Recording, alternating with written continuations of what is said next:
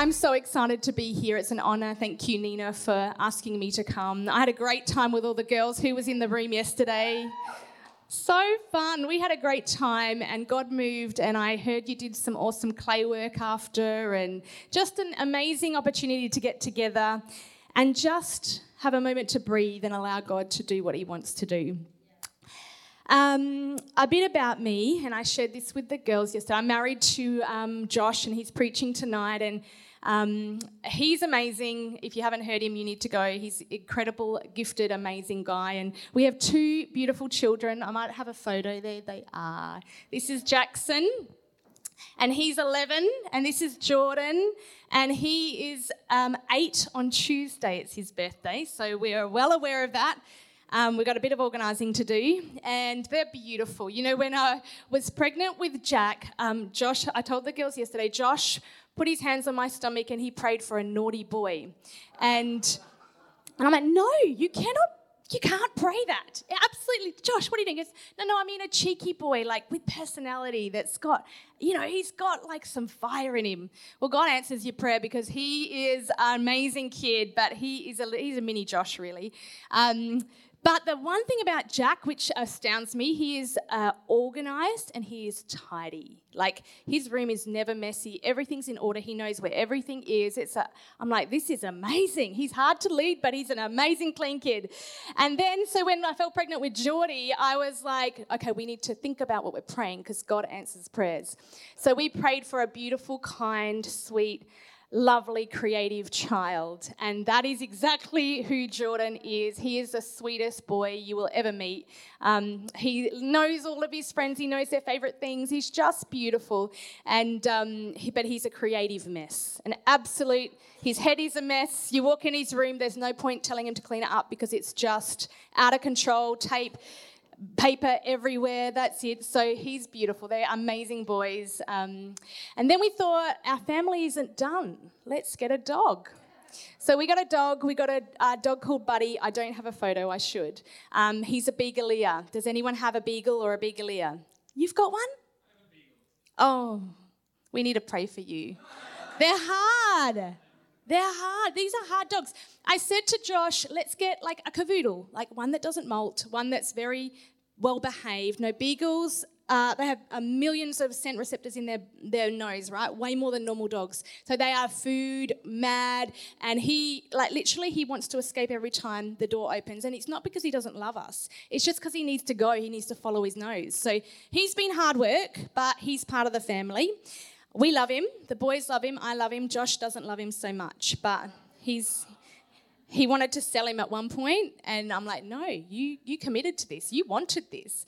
And then we got a little turtle, and we have a gorgeous little turtle, and his name is Jordal, and I love Jordal. Jordal is so easy. You don't have to walk them. You don't have to clean up his poo. You don't have to do anything like that. He stays in his tank. It's amazing.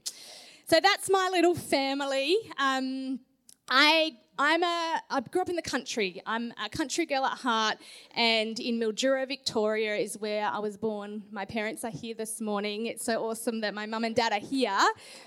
They're normally in Adelaide, but we got to meet my little nephew for the first time yesterday. I hadn't met little Samuel, so it was so beautiful. Mum and Dad were like, we'll come down to Redcliffe. Where is it? I'm like, I don't know, you'll just have to find it. But Redcliffe, so it's so good to be here. So I'm a country girl at heart. My dad has been a pastor my whole entire life. I grew up he was a national president of the Baptist Union. He's a very humble man, but I'll say that. And he's now part of the board for the Baptist World Alliance. I was going to say World Aid, but it's not Aid, it's World Alliance. He's an incredible man, and I married a full-on Pentecostal. So I'm a Baptist-costal this morning. I'm excited to be here. So if you are new, it's awesome you're here, and this is an amazing church, and our prayer is you feel way at home, that you walk in here like I did and feel like this is home, a place you can connect and grow. And my prayer is that today you'll see Jesus. You'll see him, you'll hear about him, and you'll walk out changed. That's my prayer. So the title of my message this morning is Just Do What He Tells You. Let's pray. Father, I thank you for this moment in time we have together to open your word. Holy Spirit, come. I pray you'll speak to us, challenge us, open our eyes, and reveal yourself to us afresh this morning. In Jesus' name, amen. So I'm going to read from John 2. Jesus and his mum were at a wedding. On the third day, a wedding took place at Cana in Galilee. Jesus' mother was there, and Jesus and his disciples had also been invited. When the wine was gone, Jesus' mother said to him, "They have no more wine." I love that she went to Jesus. They have no more wine. She knew where to go when there was lack. So Mary says to Jesus, "They have no more wine." And Jesus says, "Woman, why do you involve me?" And Jesus replied, "My hour has not yet come." And his mother said to the servants, "Do whatever he tells you." Do whatever he tells you. I think one of the biggest battles we face as parents, as people, is obedience. Teaching our kids, our dogs, our whatever, to do what we tell them, right? That is one of the biggest things you face as a parent, is obedience. I mean, you can look at your kids, you can tell them once, twice, 3 times, and they still don't listen. Do they? Maybe they do to you. I want to talk about real life parenting for just one moment. You're not going to get this on a parenting course or a seminar. And this is what sometimes happens in your home and my home. Maybe it's happened in your home, but we don't want to really admit it. So you ask your kids to do something like, "Jack, put your shoes and socks on to go to school." Your first stage as a parent is you basically saying, "This is reasonable, right? Put your shoes and socks on. I have to go and you have to go. It sounds reasonable." The second stage it goes through with children is you have to beg them.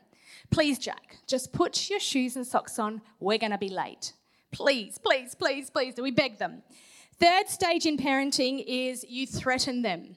"Right, if you do not put your shoes and socks on, you're banned from the PlayStation. That's it. In fact, I'm going to give it away." That's what we do. We'll say it. So we reason, we beg, we threaten. Then stage 4 is we lose it. "If you don't put your shoes and socks on, Mummy's going to get so mad. You have to do this and do it fast.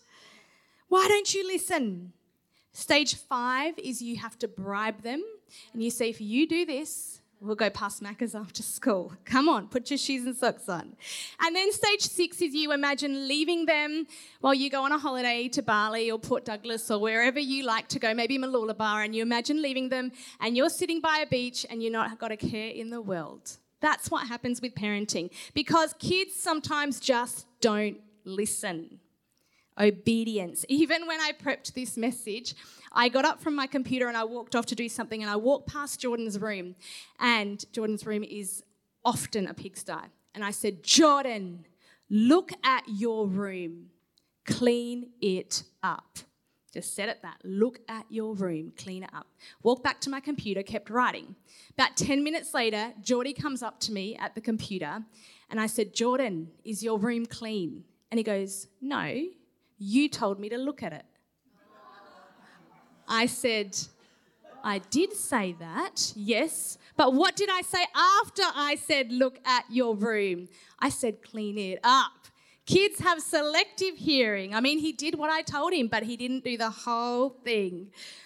Even our spouses sometimes don't listen. I've given Josh some very wise advice over the years. Don't get a dog. I've lived on a farm. I know the work it takes. I know what you have to do. Let's not do it. Yep, he didn't listen. I said, "Don't jump and double bounce the boys on the trampoline. Someone is going to get hurt." And he double bounced Jack and he broke his leg. I gave him wise advice. I said to him one time, "Don't get a black TV cabinet because they get so dusty. You'll have to dust it every day." Nobody wanted it, so he still got it. And I'm the one that has to clean it. Sometimes people don't listen. And I think we do this with God too. We don't listen. "What did you tell me?" "Oh, I wasn't listening." "Oh, I don't really want to do that." "I'm happy to look at what you want me to do, but I don't really want to do the messy cleaning up hard bit part." We do it with God. And if you're like me, I'm a little bit of a runner. If God wants me to do something, I'll run the other way and say, "Oh, no, I'm too busy. I can't do that. I don't want to do that." That's what we do with God as well. I love what Mary says at the wedding. I love how she says to the servants, and the disciples are there as well. She says, "Just do whatever he tells you." because she knows whatever Jesus says is going to be best. Has anyone been walking out an obedience journey? Yes, we all are. And the Bible says that obedience is better than sacrifice. Often we like to sacrifice, and sacrifice is sometimes a little bit easier, just coming in and doing and serving and all that. But you know what? Jesus just wants us to do what he's asked us to in the first place. He wants obedience. What is he telling you to do? Because if you don't know, the world will tell you who to be, where to go, and what to do. What is he telling you to do? When I first began writing this message, I felt under massive attack. I was exhausted. I had lots going on in my world. And after a number of battles, I said to Josh, that's it. I'm not doing it. I'm not preaching. I had a meltdown and I told him, no way, I quit. And in the moment, I decided to stop and quit and lay down what God had actually asked me to do. And right there, he gave me this look like, okay, Shana. Okay, Shana. I often get that look. And I had to make a choice. Was I going to stay there in my wallowing party and say, I'm done, I'm just going to look at what you want me to do, but I'm not going to do it? Or was I going to stand up, be obedient, trust God, and do what he asks me to do? Because he's always asking for obedience. He's just giving us an opportunity to say yes, to do what he asks us to do. So my take-home message is when everything in you wants to run or say no or just look at what he wants you to do, keep standing, keep showing up, keep saying yes. Even when you're not comfortable, even when it hurts, even when you just want to run, stand, show up. You can trust God because he actually knows what's best for us. We think we know, but he created us. He knows what's best for us. So I want to tell you about Mary this morning, Jesus' mother, who had a much more gracious and profound response to God than I often do. So let's look at 3 of her profound responses. Is that okay? The first amazing response I want to show you this morning that Mary had was when the angel appeared to her to tell her that she would be pregnant with the Son of God. And the angel turns up to Mary in Luke 1, and he says, you know what, don't be afraid, you're gonna have a baby and you're to call him Jesus. And she says, how am I going to do that? I'm a virgin. And then the angel says to her, the Holy Spirit will come on you, and the power of the Most High will overshadow you. So the Holy One to be born will be called the Son of God. And he goes on to tell her about Elizabeth, and the angel says, for no word from God will ever fail. And listen to Mary's response to the angel. I am the Lord's servant, Mary answered. May your word to me be fulfilled. Then the angel left. I am the Lord's servant. Oh, when I read Mary's response, I was like, I need to respond like that. I often don't respond like that. What a powerful response. A reminder of us to who we are, our purpose here on earth. We are the Lord's servants. That's who we are. And when we get that right in our head, everything falls into place. Our culture doesn't want to be servants. We don't want to serve. We don't want to do things. We want to do what we want to do when we want to do it, how we want to do it, and we want to control it. I know because that is me. But I'm so encouraged by her response because sometimes when God speaks to me, and sometimes if it's through somebody in my life that I trust or a leader or something or even Josh, I'm like, no, I'm not your servant. I'm not your slave. I'm not doing that. But that's what we do. And you know what? God sends people into our lives to help and serve, and we're like, no, I'm not doing that. But Mary's response, I am the Lord's servant. I'll do it. May your word to me be fulfilled. It needs to be our response, whether you're at work, whether you're buying coffee, whether you're shopping, whether you're in uni or you're studying or you're at school. In the morning when you wake up, I am the Lord's servant. That's why I'm here. So we're here to do what he wants us to do. And when we get that right, everything changes. You know, when I wrote this message and read this scripture, it has changed my thinking so much that before I do anything anymore, whether it be speak to staff or whatever, this is what I utter in my, I'm the Lord's servant. Because I need to know. I need to be reminded, because sometimes I think I'm here for myself, but no. I'm here to serve you. And it's been transformational for me. It's enabled me to step into what God wants me to do just by uttering those very words. I am the Lord's servant. Mary, at the age of 14, made a decision to trust God with her future. She obeyed. I mean, she was highly favoured because she was willing to surrender her life at 14. 14-year-olds just want to get what they want to do. And she at 14, I am the Lord's servant. She was highly favoured because she was willing to lay her life down and say, okay, God, my future is yours. My husband is yours. I don't know how this is going to play out. They're all going to think I'm a virgin. They think I'm not a virgin. Like, all this stuff's going to happen, but I'm your servant. We need to be like that. We need to operate like that. Willing to lay our lives down no matter what it costs, because his way is always best. Her first response, I am the Lord's servant. Her second amazing response was at the wedding that I read at the start, because Mary actually pushed Jesus into his public ministry. He performed his first public miracle right there at the wedding. And she knew that it was time for Jesus to do that. But the beginning of his ministry meant the beginning of his end. And she knew that because at his baby dedication, this is amazing, Mary and Joseph went to present Jesus in the temple, and Simeon prophesied over Mary, and it's in Luke 2, verse 25. This is what he said to Mary at her baby's dedication. Then Simeon blessed them, and he said to Mary, the baby's mother, this child is destined to cause many in Israel to fall and many others to rise. He has been sent as a sign from God, but many will oppose him. As a result, the deepest thoughts of many hearts will be revealed, and a sword will pierce your very soul. Imagine getting that at your baby dedication. No, I don't want a sword to pierce my very soul. She knew there was pain ahead. She might not have known what it looked like, but she knew there was pain.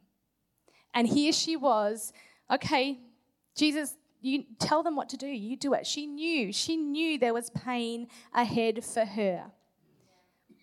But at the age of 14, when she made a decision and a choice to obey God and surrender her life.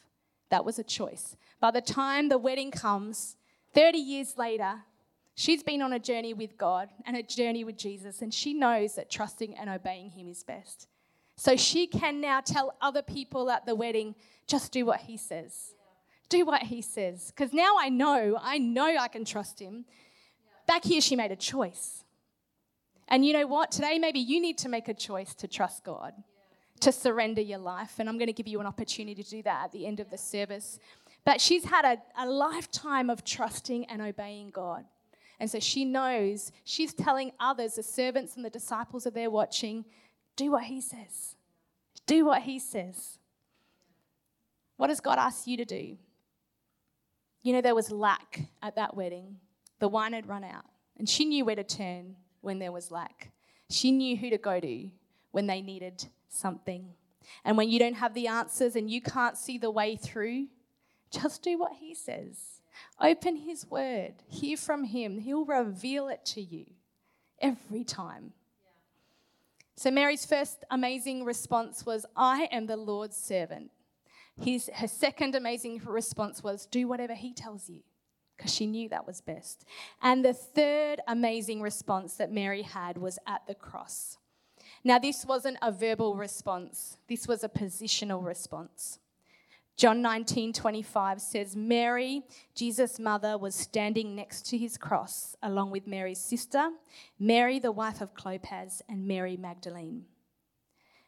Mary was standing at the cross. Nina said in communion, I don't know if I could do that. I get that. I don't know if I could have been standing there watching all that.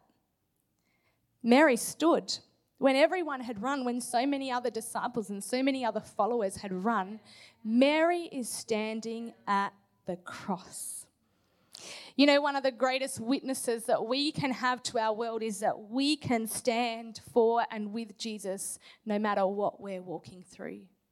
That is one of the greatest witnesses we can have as believers, as Christians, to stand when it's tough, to stand through grief, to stand through loss and pain and betrayals and battles and hurt and rejection. When we can stand through those things, it's a great witness to what God has done in our life. That no matter what we walk through, we can still stand. She stood when everyone else had run, when pain was piercing her very soul. She stood. She stood. Standing in obedience, it comes at a cost. It does. I'm not going to lie. I'm not going to say it's easy. It's hard. There was a cost at 14 when the angel appeared to Mary and said, "You're going to have the Son of God, and get ready. I'm changing your whole life." At 14, she might have had her own plans and thoughts for her life. There was a cost. She had to lay down her own plans, her own life, her own future. She probably didn't imagine it to be like that, but there was a cost. And there was a cost at the wedding because she knew this was going to put a lot of spotlight on Jesus. It was his first public miracle. And there was a cost at the cross because I don't know about you, but as a mother, I would have wanted to run two ways. I would have wanted to run to him to take away his pain or jump in the way or do something. Or I would have wanted to run away from his pain. But she trusted him. She'd learned all these years to obey him. A decision here to obey meant in the hardest, darkest season of her life, she could stand. She could stand. Because she learned to trust him. Trust that God was faithful. Trust that God knew what he was doing. Trust that he was able. And in her darkest hour, she stood. It will cost. Obedience always costs, but it's worth it. Love doesn't quit, it doesn't run away, it doesn't hide from pain, it endures all things, overcomes all things, and empowers us in all things. And do you know what else? Who you stand with in your darkest hours matters. Mary standing at the cross with her sister, with other Marys. We know John was there, and there were probably a few other devout ones that I don't know their names, but they were there. Who you stand with in your darkest hour matters. I shared with the girls yesterday, after I had Jack, I had 3 miscarriages trying to fall pregnant with Geordie. And I was in a dark place. I was in a crisis of faith time where it was really, I didn't know what was going to happen. I was scared. And I had to make a choice to keep turning up. I had to make a choice to let certain people into my life. I tried to make myself go to church, even though I didn't want to at sometimes. But I needed to do it. For me, I needed to get into the presence of God. I needed to let my connect group in help me. I needed my family. I remember my dad saying to me in that time, "Shana, don't let your difficulty determine your direction." It was game-changing. You probably don't even know that that's what you said and it meant that much, but it was game-changing because that became something I said in my head. No, Shana, don't let your difficulty determine your direction, because it could have. But who you stand with matters. We've got to stand with the right people in our darkest hours that encourage us and keep us focused and fixed our eyes on Jesus. We've got to stand with people who are going to build our faith and be with us and stand in the pain. I'm not saying ignore the pain. The pain's there. Jesus was on the cross. That was painful for her watching, painful for him. I'm not saying deny the pain. No, I'm just saying stand with the right people. Find a tribe who will stand with you and let them in. Some of my greatest friends were my biggest support and helped me get through and helped me overcome to a place I can stand now and tell you what God did through that situation. 1 Corinthians 16 says, be on alert, stand firm in the faith. 2 Thessalonians 2, so then, stand firm and hold to the traditions you were taught, whether by word of mouth or by letter from us. Philippians 4:1, therefore, my brothers, who I long to see my joy and my crown, in this way stand firm in the Lord. Ephesians 6, put on the full armor of God so that you will be able to stand firm. Stand firm. She was able to stand because she knew and could trust God and had made a decision from way back here to be obedient. I am the Lord's servant. May your word to me be fulfilled. And this is the most amazing part, that it's in her standing, in her pain, and in her grief, which would have been too much to bear, that God gives her a new mission. In John 19, it says, so when Jesus looked down and saw the disciple he loved standing with her, this is John writing because he was the disciple that Jesus loved, he said, Mother, look, John will be a son to you. And he said, John, look, she will be a mother to you. And from that day on, John accepted Mary into his home as one of his own family. See, moments before Jesus died, in his distress, he thought about his mother and he gave her a new assignment. He's like, Mum, John, he's your son. John, she's your mother. He gave her a new assignment right in the middle of her pain and in her grief. I wouldn't want to hear that. But God gives us new assignments and new things to do. And guess what? She made a choice to be obedient in that moment because it wasn't about her. It was about him. Just when she thought it was all over, Jesus reassigns her and gives her a new mission. And this is a word for you. Maybe you're standing in grief and pain right now. Maybe you've been through loss. That God wants to give you a new mission. He's just asking us to do whatever he tells us. And do you know what? It's where you're standing now. It's not where you think you should be standing where you get the new mission. Often it's in the pain and the grief and the hurt. Do you know, I remember having a conversation with a beautiful pastor in our church, Janine Donato. One day, I had little kids, like babies, maybe a bit older, and we were having coffee. I reckon Josh set her up to come and have this conversation. And she said to me, Shana, do you feel called to ministry? I'm like, I don't know, maybe. Yes, I'm here to serve. I want to support my husband. She goes, do you feel called? I'm like, I guess I do, but I'm not going to do that now. I'm going to do that when my kids are teenagers.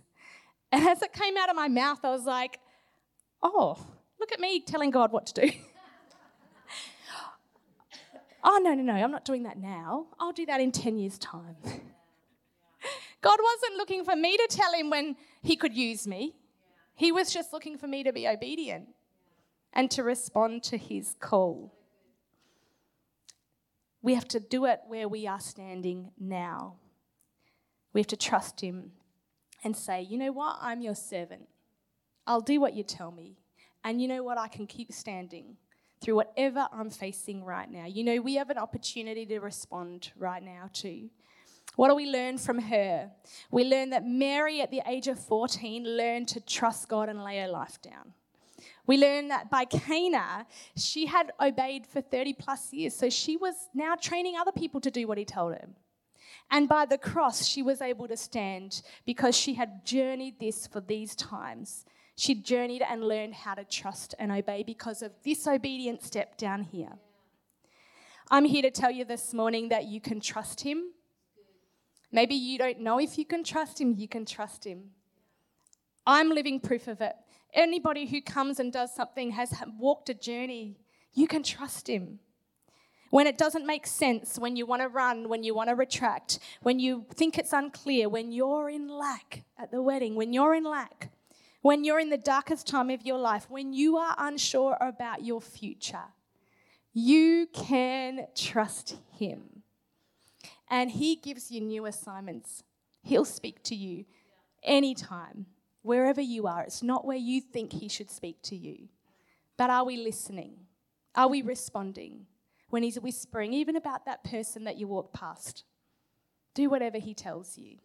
He always knows what's best. I'm going to pray for you, but in just a moment. But hey, if you don't know God and you are today going, I've been living my own life my own way, I just want to give you an opportunity to say yes to him today. Best decision, best choice you will ever make, because he knows what's best for you. He knows what's ahead, and he's got you. And he is faithful, and he will be with you. But it takes a decision right here saying yes. So I'm going to get everyone to close your eyes and bow your heads. And if you don't know him, today he's inviting you. He's saying, let me in. I'm here. Will you do what Mary even did? I am your servant. It means laying your life down. Yes, it does, and there will be a cost, but I promise you it'll be worth it, because God has his best ahead of you. So pray this prayer with me. Dear Jesus, today I choose you. I choose to say yes to you. I'm sorry for living life my own way. Today, I say I'm your servant. Take my life, turn it around, and use it for good. In Jesus' mighty name we pray. Amen. Just keep your heads bowed and your eyes closed. Because if you prayed that prayer and you said, you know what, I need to stand for him. First time you've ever prayed it, or maybe you've prayed it but a long time ago, and today you prayed it again afresh and you meant it. Will you just raise your hand? I'd love to see where you are. I'd love to connect with you. I'd love to speak to you. That's awesome. Bless you. God's going to change your life. It's just that obedience and saying yes, and then he can step in and something amazing is going to unfold. I'm so excited for you, Father. I pray for this amazing girl. Bless her. Go before her. I pray you will surround her like a shield. I pray you will make the path clear for her. I pray that each and every day that she responds and says yes to you, that you will guide her and direct her. In your precious name we pray. Amen. Amen. How good is God? I'm going to get you to just stand where you are.